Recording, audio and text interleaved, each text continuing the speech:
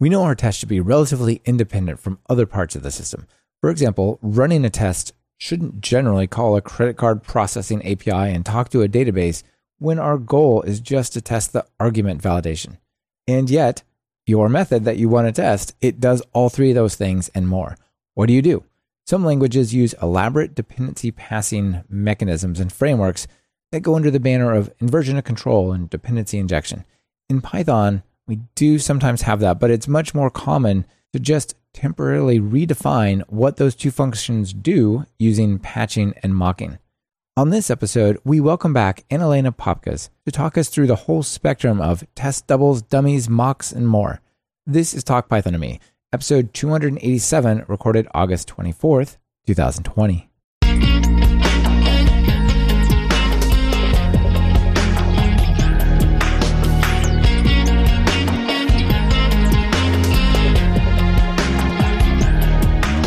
Welcome to Talk Python to Me, a weekly podcast on Python, the language, the libraries, the ecosystem, and the personalities.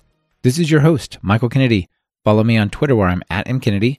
Keep up with the show and listen to past episodes at talkpython.fm, and follow the show on Twitter via @talkpython. This episode is brought to you by Linode and Monday.com. Please check out what they're offering during their segments. It really helps support the show. Do you want to learn Python, but you can't bear to subscribe to yet another service? At Talk Python Training, we hate subscriptions too. That's why our course bundle gives you full access to the entire library of courses for one fair price. That's right. With the course bundle, you save 70% off the full price of our courses, and you own them all forever.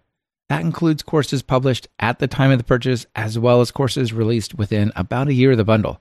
So stop subscribing and start learning at talkpython.fm/everything.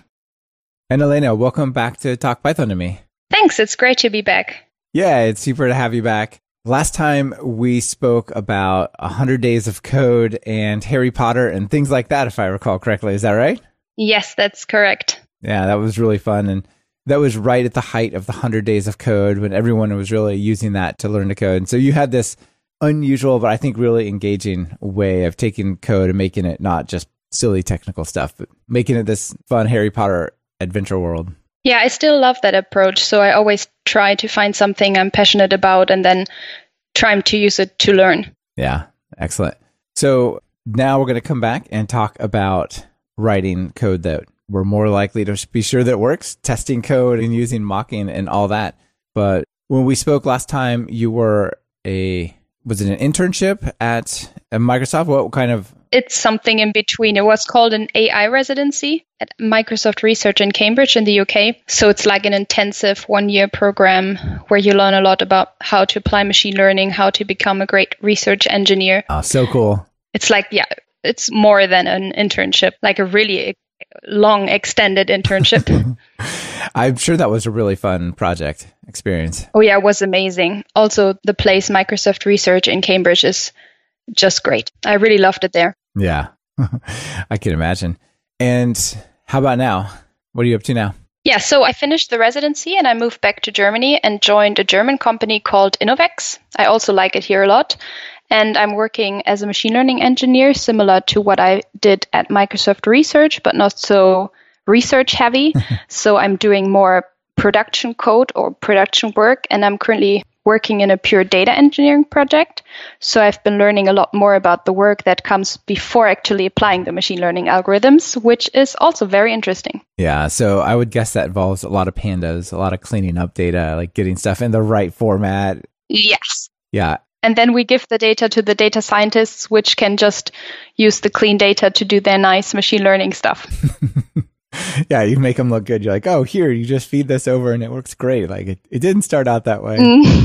What kind of problems are you trying to solve or answer? It really depends on what the customer wants. So it can go from supply chain management and apply machine learning there to right now in the cloud, where we just create kind of a data lake in the Google Cloud where we have different data sources that have to be processed and brought together and all the other stuff. So there's just a lot going on. It's a very huge project with several teams working on it. Wow. Yeah, it sounds really fun and sounds like one of these big data projects that and people talk about a lot, but not that many people actually do. Yeah, it's also very interesting for me to see this other side. I've been working on machine learning for most of my computer science life, so seeing something different is also always very nice. Yeah, absolutely. And you also have some project going on in your spare time, yeah? Yes, exactly. So Kai macht Schule? Yeah, I think like it's a German project. I'm doing voluntary work there. It's called KI macht Schule. That's like, I think you could translate it as AI goes to school. Yeah. Where we teach AI and machine learning skills to kids in German schools. So we do classes, usually on site, but now online, due to the COVID crisis. And yeah, it was somewhat similar to what you talked about in the last episode or some recent episode with Nick Winter on Code Combat. Yeah, Code Combat is really a fun thing for kids as well. I think that's super neat what they're doing. I want to try it as well, even if I know how to write code in Python. It sounded so much fun.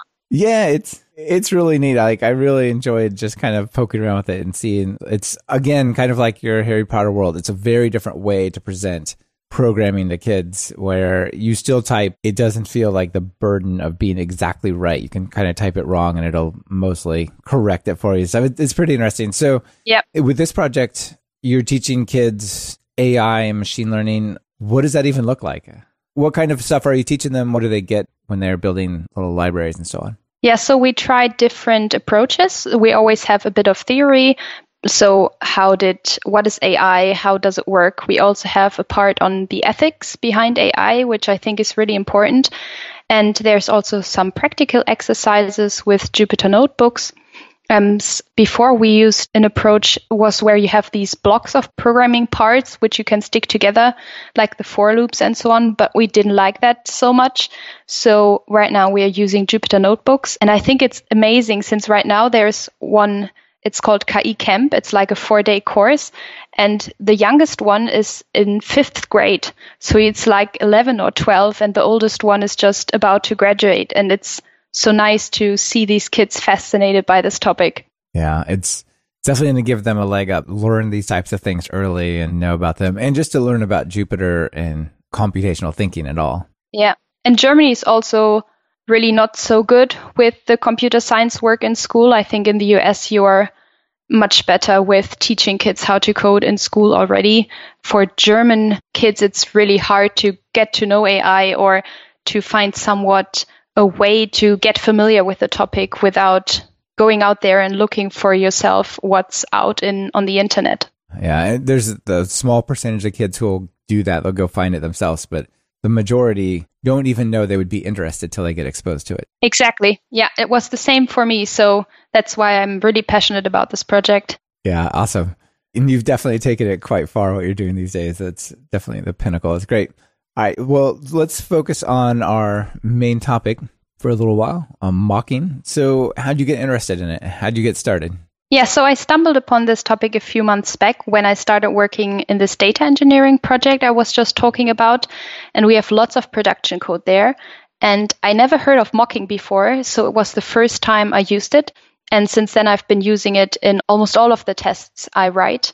It's a very controversial topic, so I watched quite a few PyCon talks on it and read quite a few blog posts. And yeah, it's just a big but very interesting thing to talk about. Yeah, so I think one of the controversies has to do with you can write your code in certain ways so it's more easy to test or it's harder to test. And some people see mocking as kind of covering over the bad code you've written or something to that effect, right? That hopefully that sort of summarizes it.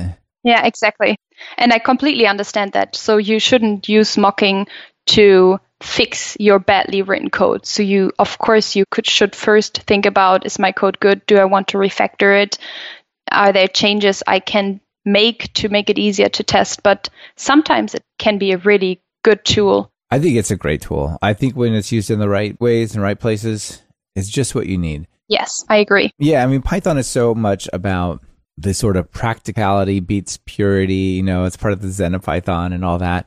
And it's just, let's just do what we need to do to make stuff work. And, I think one of the examples where this is really different from other languages is in Python, we don't have things like protected variables.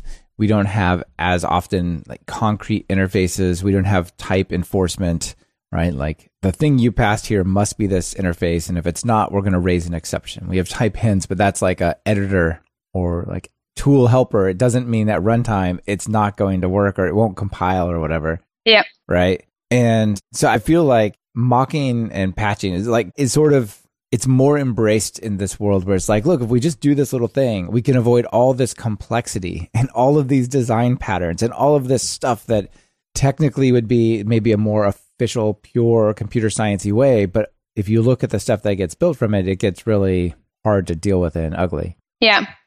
Yeah, I agree. Yeah. I remember I worked on this one project and it was originally written, I think, in Java and then converted to C#.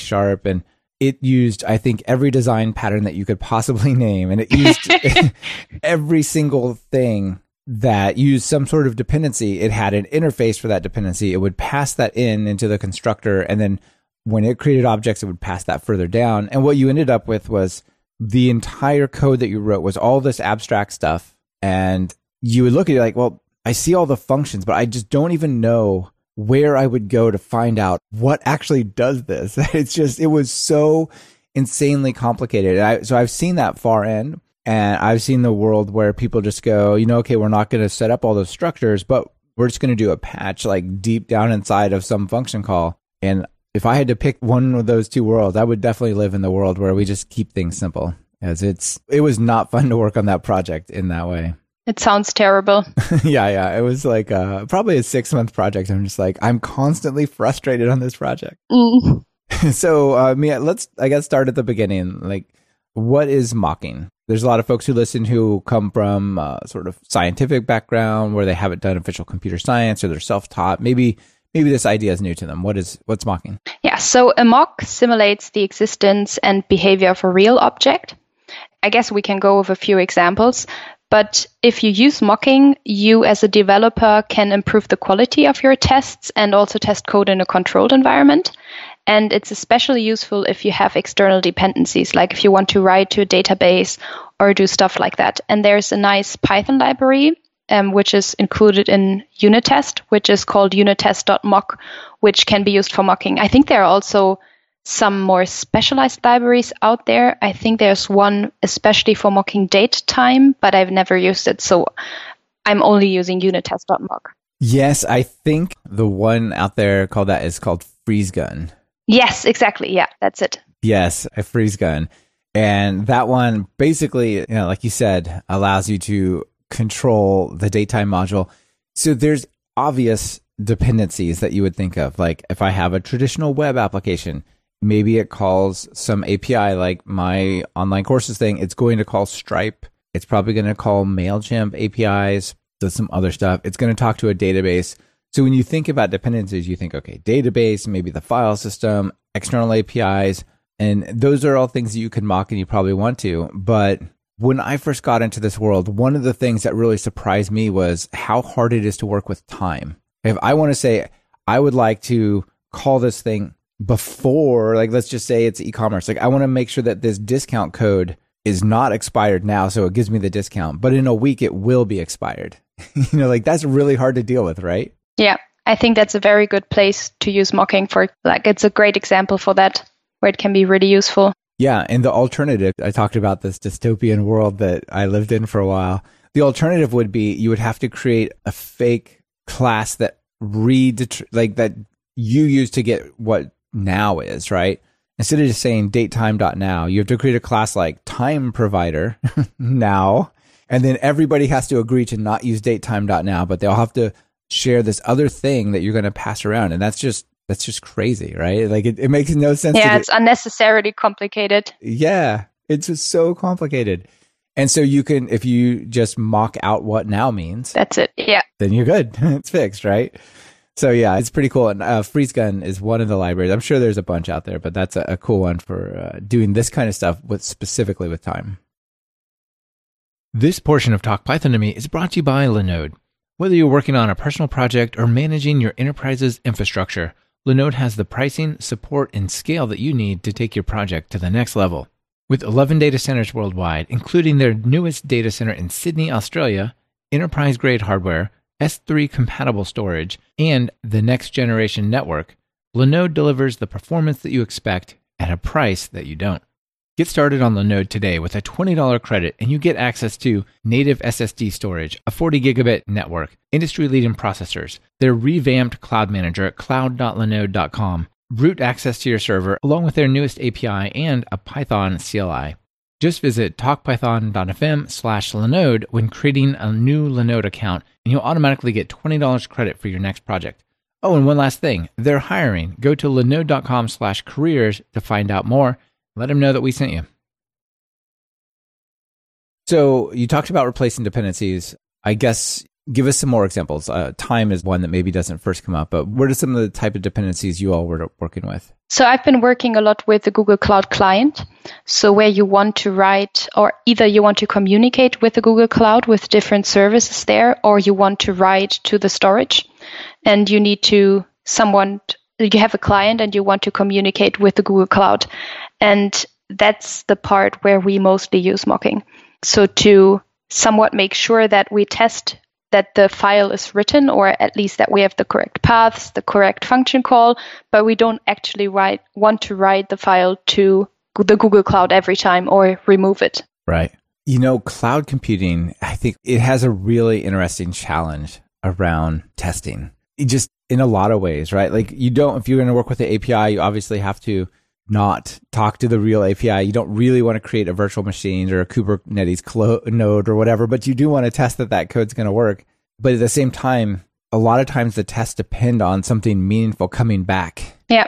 Right? There's so much going on in the cloud side that I think it's pretty tricky. Would you guys do anything special there? Like I know in AWS, there's like a fake local AWS type thing you can run. And I know I've talked about it a while ago and I forgot what it's called, but do you guys do anything like that? Not at the moment. I think someone is working on finding ways to improve this since we are using mocking quite a lot, but it's a really complicated and complex thing since we have a huge code base already and you would have to change all the code again. So doing kind of refactoring at this point is always a big deal. But right now we are just... Yeah, it might not even be worth it. Yeah. Yeah, exactly. Yeah. And I think there's also something to be said for that, right? Like sometimes it's like we could create a mock or fake, or we'll talk about the different terminologies here in a minute. Yeah. But sometimes it's like, you know what? I'm just going to let it write to the file system. It's not the end of the world. We're going to keep going.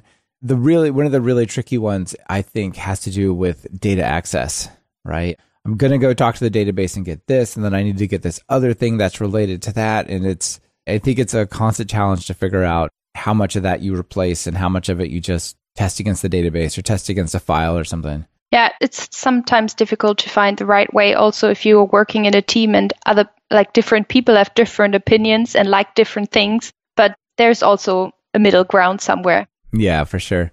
Yeah, I could see one person on the team is all about like, we have to do it the right way where there's no external dependencies. And the other person's like, but we also have to get stuff done.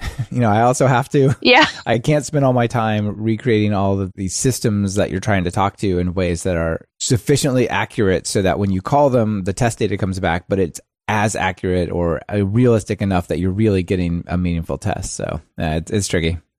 So you have a example class, speaking of Harry Potter and all that. Yes. That we're going to use. We're going to kind of build up some ideas. And it's always hard to talk about code in audio format, so we'll keep it simple, but maybe just give us a quick introduction. Yeah, so we have very simple spell class, where you have just the constructor in the beginning, and a spell has, of course, a name. It has an incantation and a description. So, for example, I think there's Accio in Harry Potter, where it moves an object towards the person who is casting the spell, and a description could be what I just said, and then you have the incantation. Yeah, moves object towards person. Yeah, exactly. Exactly. So that would be an example. Okay, cool.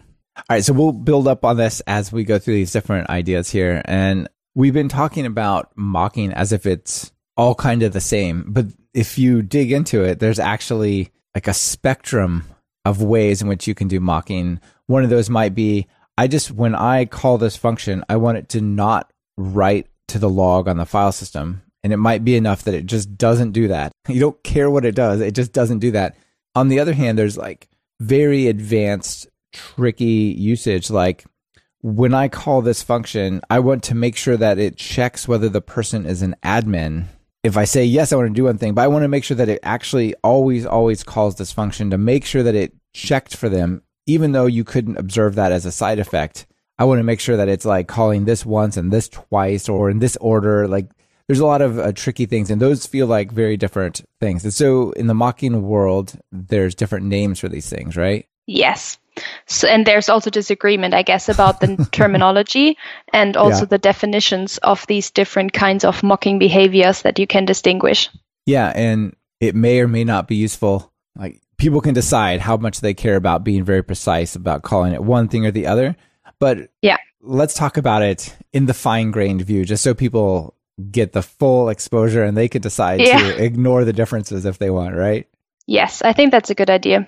So, I think the overall name or the name for these kinds of mocking behaviors is called test doubles. So there are, in the fine-grained view, objects which are not real can be either dummies, fakes, stubs, mocks, or spies. And all of these are so-called test doubles. Yeah. And as I just said, these definitions are also controversial, and there are sometimes different sources describe them slightly differently, but I think it's still possible to get an idea of what they are about. Yeah, absolutely.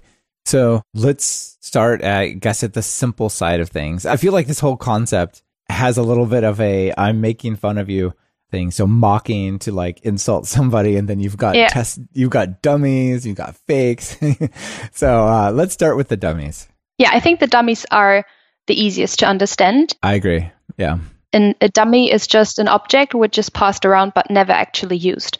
So a dummy is not intended to be used in your tests, and it does not have any effect on the behavior of the test. And an example would be when you have attributes that you need to instantiate a class, but you don't really care about what they are. For example, for the spell class, if you need a spell instance in your tests, but you don't care about the description, then you could just pass in an empty string or write whatever you want to in that string, and that would be then a dummy. Right. If you don't supply it, it's going to crash. Yes. But you don't actually ever use it or care about it. You just have to make it get out of the way and keep working. Yes. Yeah. Okay, so that's dummies. Next up is fakes. Yes. So a fake implements a fake version of a class or method. It has a working implementation, but it takes some kind of shortcut such that it's not suitable for production. And that could be an in-memory database. So usually in production, you would have a database that you write your files to. But during testing, you could have some in-memory database that you only use during your tests. Yeah, that makes a lot of sense. And that's definitely one of the tricky things, I think, is databases. The other one that would be really tricky would be, say, an API call. Like, for example, one of the things I have to do in my code is I have to figure out where is this person located physically so that I can pick the right video server to deliver like the fastest video to them. And so there's a call to go to the API that tells me where they are based on their IP address, like what country basically they're in, so I can work out what one to send, right? Mm-hmm. Every time I run a test, I don't want to call that API, right? Yeah. And I don't really... That's also a good example. Yeah, and I mean, probably the test doesn't actually care where it said they were, but it's going to have some kind of behavior because it's going to have to return a value so the program works. Like, so maybe I could come up with a mock or a fake specifically that says whenever they ask where they are, they're always in Kansas City. It doesn't matter where they really are. Just tell them it's in Kansas City so that something can happen where the thing keeps working, right? Yes. That's also somewhat a good introduction of the next one, stubs, where a stub returns like it has some pre-programmed behavior. Most of the times they simply return fixed values or canned data. Like you just said, for example, always return Kansas City. And let's look at the spell class again. Maybe the spell class could have a method get similar spells, which searches some database, and then you would get similar spells back. And this is, of course, quite complex, since finding these similar spells will probably be very difficult, and you would... Right. Maybe the real version's running machine learning or doing some sort of crazy system, and you don't want that to happen all the time, right? Yes, since it would probably slow down your whole testing. And then you could just replace the real implementation with a stub that returns hard-coded values and would only take a fraction of the time to complete. Yeah. Yeah, that seems like a really good example there. So I don't know. I do have a hard time knowing exactly, okay, I've got this idea. Which one does it fit into? It's almost like a spectrum saying that color is purple and that color is red. What is the color that's purple but sort of towards red? You know what I mean? Yeah. Yeah, cool. All right. So making our way across this rainbow, I guess, we have mocks. Yeah, so mocks are closely related to stubs, and there's this huge Stack Overflow post on the differences between mocks and stubs. And there you can also get a bit of an idea of the controversy surrounding this topic. But yeah, and I'll put that link in the show notes so people can find it. Yeah, that's a good idea. So a mock does not have predetermined behavior, which stubs have.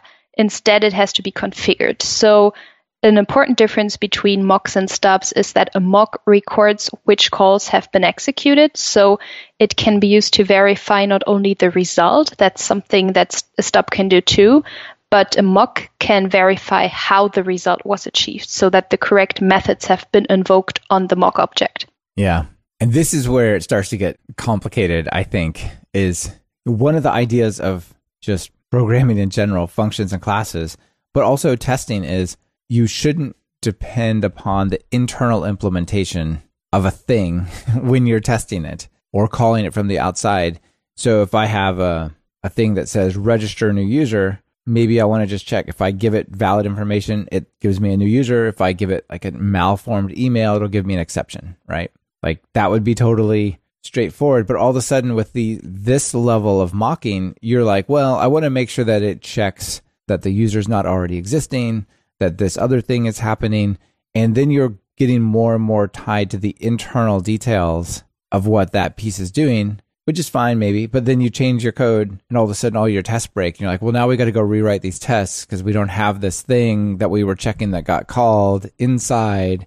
And it gets this sort of, they kind of get glued together a little bit more, which I think can make maintenance hard. Yeah.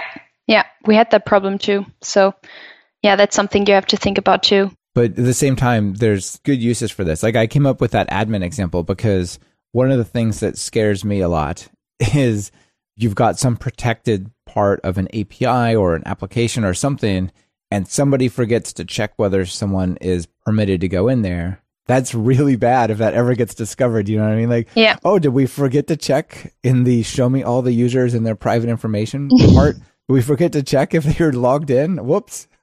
You know, that kind of stuff could totally happen. And with this, you could say you are going to have a test for every one of these admin pieces that says you checked whether or not they were an admin, right? That function was called no matter what, right? Yeah. This portion of Talk Python to Me is sponsored by Monday.com. Monday.com is an online platform that powers over 100,000 teams' daily work. It's an easy-to-use, flexible, and visual teamwork platform beautifully designed to manage any team, organization, or online process. Now, for most of us, we missed our chance to build the first apps ever in the mobile app stores. It was a once-in-a-lifetime opportunity, but it's one that's coming around again.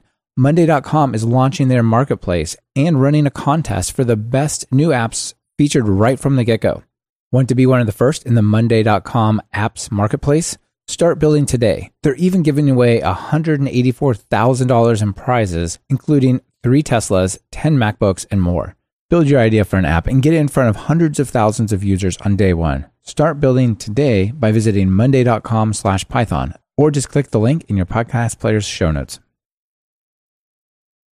And so these mocks, I think that's the thing you could do, right? You could say, like, expect that this was assert called once or something like that, right? Yes, there are different kinds of assert calls there. Okay. We can talk about this later as well. So there is assert called once. You can assert that was called with certain arguments, that it was called not called, that it was called like independent of the number of times. So there are kind of different things you can do, and that can be very helpful. Right, I forgot about that. You have the reverse as well. You can say, I want to make sure in this situation it never ever calls this other function. Yeah. Right. Yeah, that's true. That would be a good type of test. Okay, so that's mocks, and then we have spies, which is next level stuff, yeah? Yeah, I find them really hard to grasp. So I haven't used spies yet myself, but from what I read, it's that spies are used to wrap real objects, and by default, they route all the method calls to the original object. So they somewhat intercept and record all calls that are made to the real object. Yeah. Okay, so this sounds like you might want to do those verification things that I was talking about, but not actually change the implementation. Just let it do what it's going to do, but you can kind of record that all the stuff was interacted with in certain ways or something like that. Yeah, it's a bit similar to a mock in that sense that you can assert that certain things are called, but it does not replace the original object. That's what mocks are doing. Yeah, one of the tricky things with a lot of these, and the more you use them, the more you have to deal with it, is, well, they're going to call this function. So what are you going to return from them, right? Mm-hmm. So if they're going to ask is admin, well, you have to say, if they call is admin, return true or return false, right? And so you have to sort of, at the beginning of your test, you have to configure the mock to say, they're going to try to do these 4 things to you. Here's the answer. Here's the return value, or throw an exception if they try that, or something along those lines. Exactly. Yeah. That said, I think it's, there's certain types of errors you want to test for that are really tricky, right? Like I want to see a SQL operational error. Like, how am I going to make it do that without talking to the real database? Well, you could come up with a mock that just says, if they call connect, throw this exception right away, right? Like that'd be a good example, I guess. Definitely. Okay. So we have this spectrum of mocks, the dummies, the spies, the fakes, and so on. When should we use them? So you can use a mock, like I'm not talking about a mock, not all of the other things, but I guess it depends on whether you want to all call them mocks or not. But yeah, you would use mocking whenever you don't actually want to call an object. For example, when you have the spell class and you want to, or you have a function in that class that saves some version of the spell, for example, as a JSON file, and you have a function remove, which deletes that file again, then when you test those methods, you don't actually want to write the file to disk every time the test runs. And the same holds for functions that remove objects. But that's just one example of many things where you could use mocks when you don't actually want to do the operation that you're testing. Yeah. Basically, when any behavior of the system is in the way of you testing it, either that's you just don't want to call an API, or you just don't want to write to the file system, or something like that, right? Yeah. Yeah. I guess the other one is if you need to reach down inside the system and make it do something unexpected. Like I said, like if you want the connect call to throw a SQL exception, it's hard from the outside potentially to set it up in that way. But with a mock, you can just say, if they call this function, throw this exception, see how the system deals with it, right? Yeah, that's also a very good use case. Yeah, I think testing errors, a lot of people don't test for errors. I feel like they're like, okay, well, this is what it's supposed to do, so let's test that. And I think testing for the opposite is almost as important. Yeah, definitely. I agree. Yeah. Cool. So when I look at mocking, there's actually multiple ways to do mocks, and I honestly don't know when I should be using them. Yeah, so there are 3 core functionalities in the unit-test.mock library. One is the class mock, one is the class magic mock, and then there is the patch function. And those have different properties, but maybe we can just go through them one by one. I think that's the easiest. Yeah. Well, if you think, okay, I'm going to mock something, you probably would start with the mock class, right? That's where you think you would start. Yeah, I think that's the best start. So you can use the mock class to mock any object, where the mock object, so the class instance, just simulates the object it replaces. And I love this since it's also kind of magic, since the mock, to achieve this, to really simulate the object, it creates attributes on the fly. Yeah. So when let's say you import the unit-test.mock library and you create an instance of the mock class, and then you can just call some attribute on it. Let's call it fancy attribute.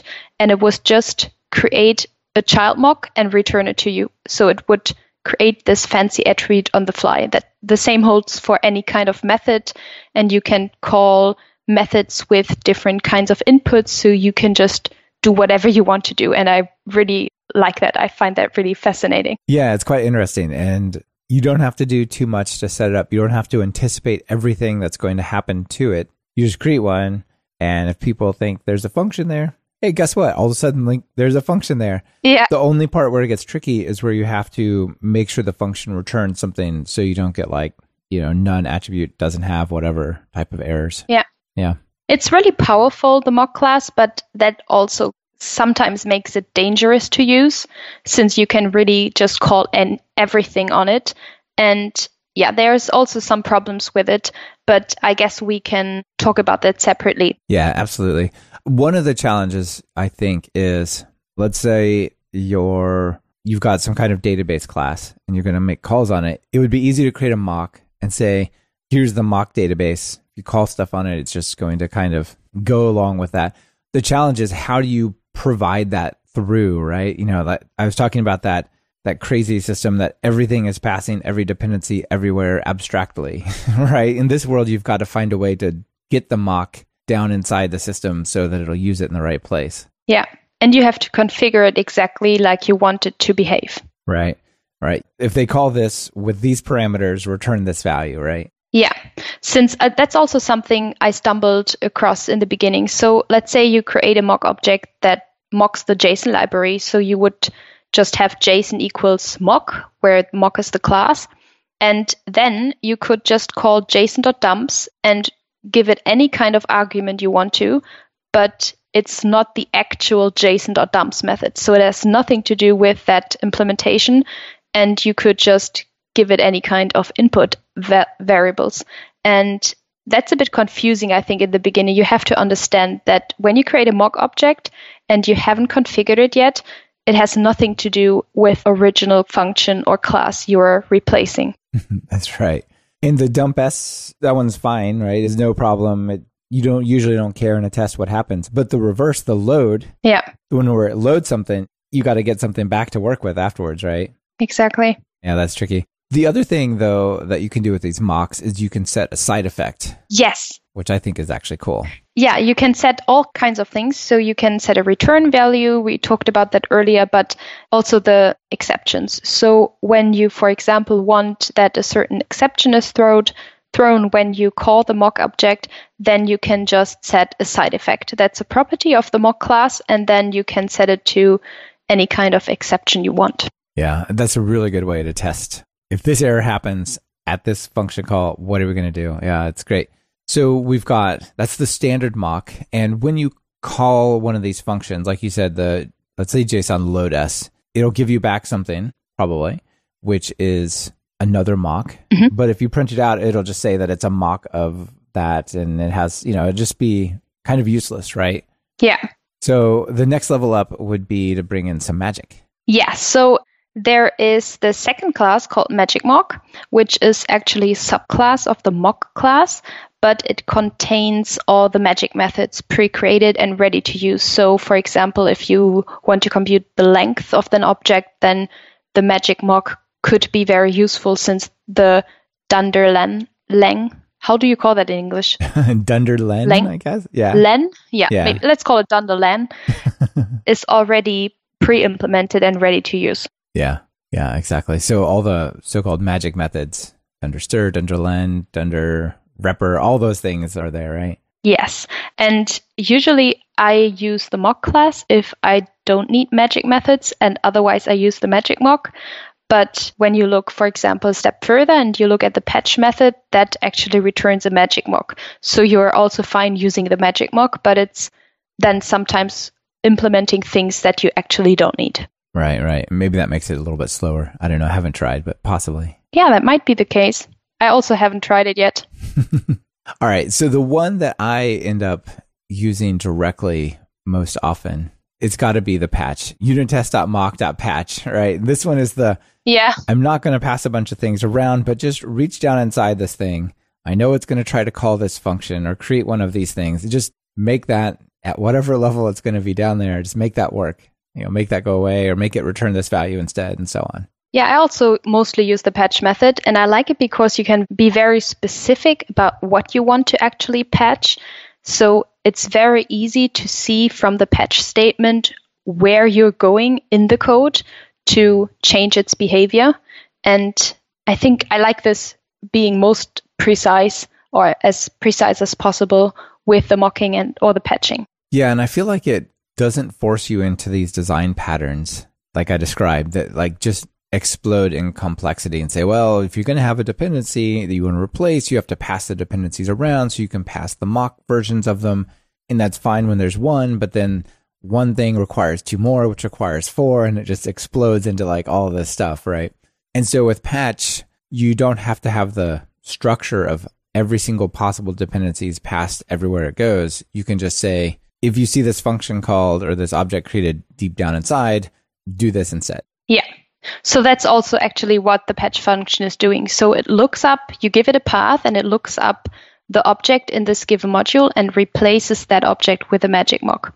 So it's by default a new magic mock, but you can also configure this. So you can create some class or then configure the patch statement such that it returns not a magic mock, but an instance of the class that you hand it. Oh, interesting. So you can say, I'm going to get like a little test double like sort of thing that I'm going to create. And it's if I call this function, it has this little fake implementation or something. And you just say, use that? Yes. So you don't have to use the magic mock. Okay. Yeah, that's pretty cool, actually. I didn't realize I could do that. There's different ways you can use it. It could be a decorator, context manager, other stuff, right? Yeah. So the syntax in general is that you have patch and then in brackets and as a string, you have package.module.target. And there's a really nice example from one of the PyCon talks from Lisa Roach, I think. It's called Demystifying the Patch Function. I really like that talk. We can also link it in the show notes. Yeah. And yeah, so let's say you have an example file, which is called just example.py. And you have one import statement from DB, import DB write. So you want to write to some database. And then you have a single function, which is called foo or whatever you want to call it. And it just calls DB write and returns the return value that you get from DB write. I like this example because it's so simple, but it actually uncovers some tricky bits. Yeah, it brings the point across very well. And it's so easy to understand since you don't actually have to care about how DB write is implemented, but you know it writes to database and that's something that you don't want to do in the test. Yeah, exactly. Yeah. So in this case, we would want to patch or mock the DB write call. And you can do that with a decorator. You can do that with context manager or with manual starting and stopping. And which one you use would depend on the scope. So how the scope looks like that you want the object to be patched in. Yeah, so it seems like there's a couple of ways that are pretty straightforward, kind of comparable. You could do a decorator and say on your test function, put the decorator, say patch this object or this function call. Or you could do a context manager inside your test function. And I guess it really depends on how many things are you patching, how complicated is it to set up some of the stuff and so on. But they seem pretty comparable, those two. The other is I could turn it on and turn it off. But this is a system-wide change of what that function means. And so if for some reason the test fails and you don't have a try finally to turn it off or something like that, it's going to be bad because it'll permanently change what that function means, which maybe you only wanted it for a few. Yeah. But I guess the scenario I see that you might want to do it is like test setup and test teardown. Like for this whole class, we're going to just set it up and no one has to worry about it. You just write all the tests. So maybe that's the turn it on, turn it off scenario. Yeah, I think that was also the scenario where I've seen it, since then it can be useful. Otherwise, you would always have to apply the patch decorator again or use a context manager in each test, and that looks very messy. Yeah. And if you can just do it centrally in a single place, that's, I think, the nicest solution. Yeah, and it can get super complicated about setting these things up because first you're going to call this and it needs to return that value. But if it gets called with other value, then return there's a lot of stuff that can get done on these. And it's, maybe simple for one, but if you have 3 or 4 of them, all of a sudden, there's a lot of setup to do a little test. Yeah. And it can also become messy to have all these patch statements stacked on top of each other. I think 2 or 3 are maybe fine, but then it becomes really messy. Yeah. Yeah, absolutely. So I guess I'm starting to come around to the idea of having it just set up in the test setup, or maybe a test fixture in PyTest or something like that. Yeah, that's also a nice way. Yeah. Another thing that I think is interesting about this example is it seems so simple, but you have to be a little bit aware of how those functions are being used internally. right? So the import statement in the example.py that you talked about says from DB import DB write. And you have to explicitly say in a string the full like namespace style name of the thing that it's going to patch. So in this example, you would say example.db write. And if you get it wrong, it crashes, right? Yeah, I think that's what most people find confusing in the beginning. But I think it's great because you start to understand what it means if you import something and what is happening in the program. And I found it very helpful to just inspect then the module and what kind of attributes it has. So it is important to know that you have to patch where the object is looked up, and this might not be the place where it is defined. So if we have this db write example where you have the from db import db write statement in the file example.py, then you are importing the db write function from the db module. So the consequence is that the example module now knows about the db write method, but it does not know about db. So if you patch it, but I think it's nice that you can see that actually. So if you open an IPython shell and you import this example module, then you can call directory. So dir. How do you pronounce that? Dir? I would say dir, but I could be wrong. Yeah. Dir. Okay, yeah. I will trust you on that. So you would call dir example, and then you would see a list of the attributes for this example module. And there you will see db write and foo, but you won't see db. So therefore, to mock the call to the db write function in the test, you would have to patch example.db write. Right. And it's tricky because conceptually, what you think you're patching is the db write thing out of the db module.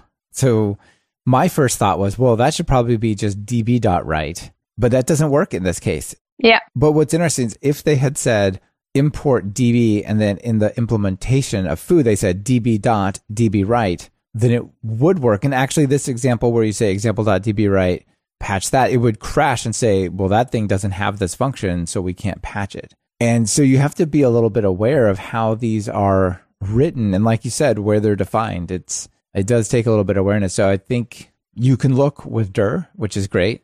You just also have to just be a little bit aware of what's going on there. Yeah, I think once you wrap your head around it, then it's easy. Once you understand the basic idea and you have used it a few times, then it will become natural or much easier to understand which patch statement you have to use. Yeah, I think we can look at another example where you would not import from db import db write, but you would just import the db module, and then the foo function would call db.db write instead of just db write. And now the example module knows about db, but not db write. So again, if you would call dir on example, you would get db and foo in the namespace, but you would not have db write. So now when you patch it, you would either have to use example.db.db write or just db.db write. And yeah, it can be a bit confusing, but I think that's also the hardest thing to understand. And once you get that, then you have the most important idea. Right. Once you understand it, it's not too bad, I think. But you do have to put some ideas together to figure out what to put there. Yeah. One of the challenges, I think, of the more that you kind of reach inside of things and you make these changes, like we're saying here, your testing can become a little bit harder to maintain. So for example, suppose we have the first scenario where they had the from db import db write, everything was fine. And then somebody decides we're going to refactor the code to be more explicit and use the namespaces. And then they go change the example.py to use the different types of imports and rewrite the functions to say db.db write versus just the function call. All of a sudden your test don't work anymore. And you're like, what is going on here? And that's just the nature of this mocking stuff. Like as you reach inside to make these changes, you're now somewhat dependent on the structure of the inside. Yeah. Yeah, you always have to keep that in mind when you adapt the code. Yeah. So I guess maybe try to do as little as possible. I mean, sometimes you have to do it to not talk to Google Cloud or not to charge the credit card for real. But, if you can avoid it, do so maybe. I don't know, because it's just one more dependency, right? Yes. Well, what about using mock versus patch? So I don't think there are any clear rules. At least I have not come across any clear rules. I guess that's similar to the whole topic, that it's somewhat controversial. But personally, I mostly use patch. Yeah. Just as you just said. I like it since it's so specific, and I rarely use mock. And I don't think I ever used magic mock specifically. So I use mock if we have this dependency injection we talked about in the very beginning. For example, if you have a client, and I use clients to interact with the Google Cloud, and then I can just, instead of passing in the client, I can just pass in a mock object. But right, exactly. In all the other cases, I use the patch function. Yeah, I would totally 100% agree with that. And I think in Python, this place where you pass in all of your dependencies, it's less common than other languages. So I think that naturally makes patch a little more common. Yeah. Might be the reason. Yeah, which is generally a good thing. Also, I think some other languages, it's very hard for them to do this idea of patching. So they have to pass all their stuff around. So yeah, we've talked a little bit about some of the challenges, and like if the import statement's like this, you got to mirror that in the way that you write your patch statement. And if it changes, that changes. But there's also some other common problems and some things to keep in mind. You want to run us through those? Yeah, sure. So we saw that we can configure mock objects, so we can set the return values, side effects like exceptions, and so on. And the fact that the mock objects create attributes and methods on the fly makes them very sensitive to make mistakes. So a typical example is that you misspell something. So for example, you can call assert called once on a patch or mocked object, and you could just have a spelling mistake there. For example, you could have assert called once with a single S instead of assert called once, but the test will just pass. It won't raise an assertion error because you just created a new method on the mock object that is called assert called once instead of calling the actual function. Yeah, and this is really tricky because the successful behavior is exactly the same as just calling a function that doesn't exist. It's just do nothing. It's fine, but the verification won't happen, right? Because only the verification will happen if you actually call the right one. Yeah.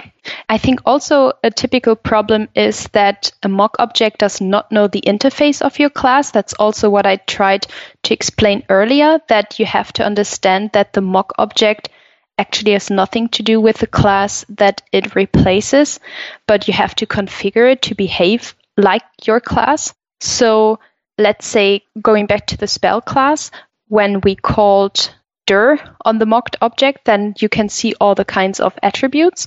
So maybe like if you have IPython open again and you would import the spell class, you would import the patch function from unittest.mock, and then you can just look at the attributes of a mocked spell instance by calling with patch and then spell class.spell as mocked spell. That would just be the name of this mocked object. And then you could print the call of dir on the mocked spell object, and you would see all these different things that you can use: assert any call, assert call once, assert call once with, and so on. But you would actually... Yeah, but none of them have anything to do with spell. Yes. So you wouldn't see all the methods that are included in the spell class, like save, remove, or cast. Of course, you have to cast a spell, be able to cast a spell. And that can be quite tricky since it can lead to behavior that you don't want.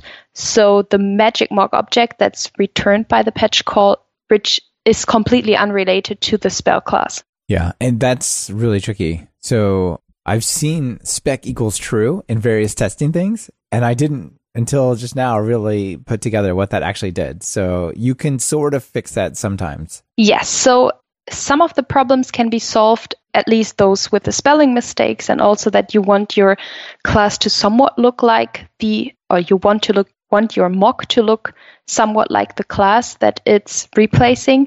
You can use the spec equals true attribute in the patch call, and this will cause the magic mock to look like the object that is being patched. So it would cause this misspelled assert call once to raise an exception, and also you can only call methods with the correct arguments, and you can only call methods that are actually exist in the class. Yeah, exactly. So one of the problems with these mocks could be inside a function, you're calling something on what you think is the real like spell or the data access layer or whatever, and you're calling a function that doesn't exist or you misspelled it, and all of your tests pass because the mock is like, fine, you called a function that didn't exist, just like all the others. So we're just going to return a mock object there. But in production, when it really goes to run and it gets a real thing that has no method there, it's going to crash. So with this spec equals true, you can be a little more restrictive and like catch some of those errors as well, maybe. Yeah, what I find in the beginning when I saw spec equals true, I thought, oh, this is great. Then I just have exactly the thing I'm patching. But it turns out, almost, that all the attributes you create in the constructor, so in the dunder init call, are not contained in the mocked class in the end. So that's due to the internal workings of spec and autospec. And I think there's also spec set. I'm not sure how it works, but when you use that in the end, your mock object does not know about any of this dynamically created attributes. Yeah, really the only way it would know is either if it disassembled the constructor, which would be kind of weird, or if it actually called the constructor, and those constructors could have side effects like creating files or trying to open a database or whatever, right? So it can't really do those. So it can't see them. I guess if you really wanted it to work exactly in that way, you could put all the field definitions as like type level, as a class level stuff, and then just set them, right? Like that's not as common in Python. Sometimes it is, sometimes it isn't, but that would be the way to fix it, I guess. Yeah. So spec and spec set, like autospec, spec set, spec, they can be used to solve some of these problems, but you should be aware that they also create problems that you might not be aware of in the beginning. And also, I think it will slow down testing. I have not noticed that it slows them down a lot, but I guess it depends on how much you actually use this functionality. Yeah, for sure. How much are you doing computationally in your test versus just a whole bunch of creation of mocks to just call one little function. Yeah. I also like, besides spec and autospec and all these other things, there is so much more that you can do with patching and mocking, and it's a huge topic. I guess you can have a whole another podcast about how to prevent mocking or how not to get into mock hell. There's also PyCon talk on this. It's just, it's a huge topic. Yeah, I can definitely see being a mock hell. I've been on both sides of it, and I think Python has a pretty good middle ground with the ability to patch stuff and not completely rewrite your code to deal with it. It's pretty nice. Yeah, I also like using it. Yeah, cool. All right, well, maybe you want to do a quick wrap up, just summarize all that before we wrap things up? Yes, sure. So I guess we learned that mocking is controversial, and that it should be used with care, not to just fix your badly written code. There are a few ways in which you can design your code such that you don't need patching all the time, like the dependency injection we talked about, where you pass in a mocked client as an example. Yeah. Oh yeah, and we talked about these different naming conventions, that you should not get confused by them. And maybe if you think it's unnecessarily complicated, then just don't use them. That's also fine. There are people on both sides of the spectrum. Yeah, I've always found that the distinction, trying to be very precise about, oh no, this is a mock and this is a fake and this is a stub. It doesn't necessarily help you, but it just makes things a little bit messy. Like, you know what you're trying to do. To me, the big distinction is, are you just trying to stop something from being called and maybe just return a value or create a side effect, versus are you trying to understand what functions have been called? Like, I want to make sure they always call, check for admin or something like that, right? I think that to me is a big distinction. Are you trying to observe the behavior or just the outcome? Yeah, I agree. It's also because there are no clear-cut definitions. It's all a bit blurry, and the definitions are in some cases similar, so it can be really hard to tear them apart and understand what each one is about. Yeah. So we also talked about the library, the mocking library, unittest.mock, and the 3 core functionalities, mock, magic, mock, and patch. And mocking can be or seem confusing in the beginning, but once you understand the basics, for example, that you have to patch where something is used, which might not be where it's defined, then it can be really helpful, especially with production code. And I see that every day. Yeah, awesome. Well, this is definitely a very powerful tool in the testing tool set, and it can make testing possible where it was impossible or much easier where it was previously really, really hard. So hopefully this helps people write more testable code and test more of their code. Yeah, and maybe at least motivate them to look into what mocking is and maybe see that they can use it as well. Absolutely. All right, before we call the show, you're going to write some Python code, mock out some libraries. What editor do you use? I still use Vim. I think I will use it the rest of my life. It's hard to get away from it. All of my colleagues use PyCharm now, or most of them. But yeah, I will still continue to use Vim. Awesome. And the notable PyPI package or library? Yeah, I guess I have to say unitest.mock. But one thing I really like is that I was always using the IPython debugger for debugging, but a month back, I switched to PDB++. Yeah. We can also link that in the show notes if people don't know it yet. And what I really like so it's very easy to install. It just wraps around the standard PDB debugger, and it has a few nice features. I mostly love the sticky command, and when you enter the debugger and you type sticky, and then while you're debugging, you will see the code command stick to the top of the screen, and you can really see where you are in your code, stepping through the lines one by one. And I find that very helpful when debugging. Yeah, that's cool. It's like a little bit of a blend between a GUI debugger and a command line style debugger. Yeah. Yeah, very good. I don't think I've heard of that one. That's excellent. Thanks. All right, final call to action. People trying to write some tests, they want to get out there, they want to use mocking. What do they do? I think a good start is the documentation. I think it's a very comprehensive one. There's also a real Python, blog post on the topic. Yep. I think those two places are good to start. In general, I like the Python documentation. In most cases, it's just the best source. Yeah, awesome. All right, well, thanks again for being on the show and diving into the nuances and all the different names in the mocking world. It's been fun. Yeah, thanks for having me. It was fun. Yeah, it's great to have you back. Bye. Bye.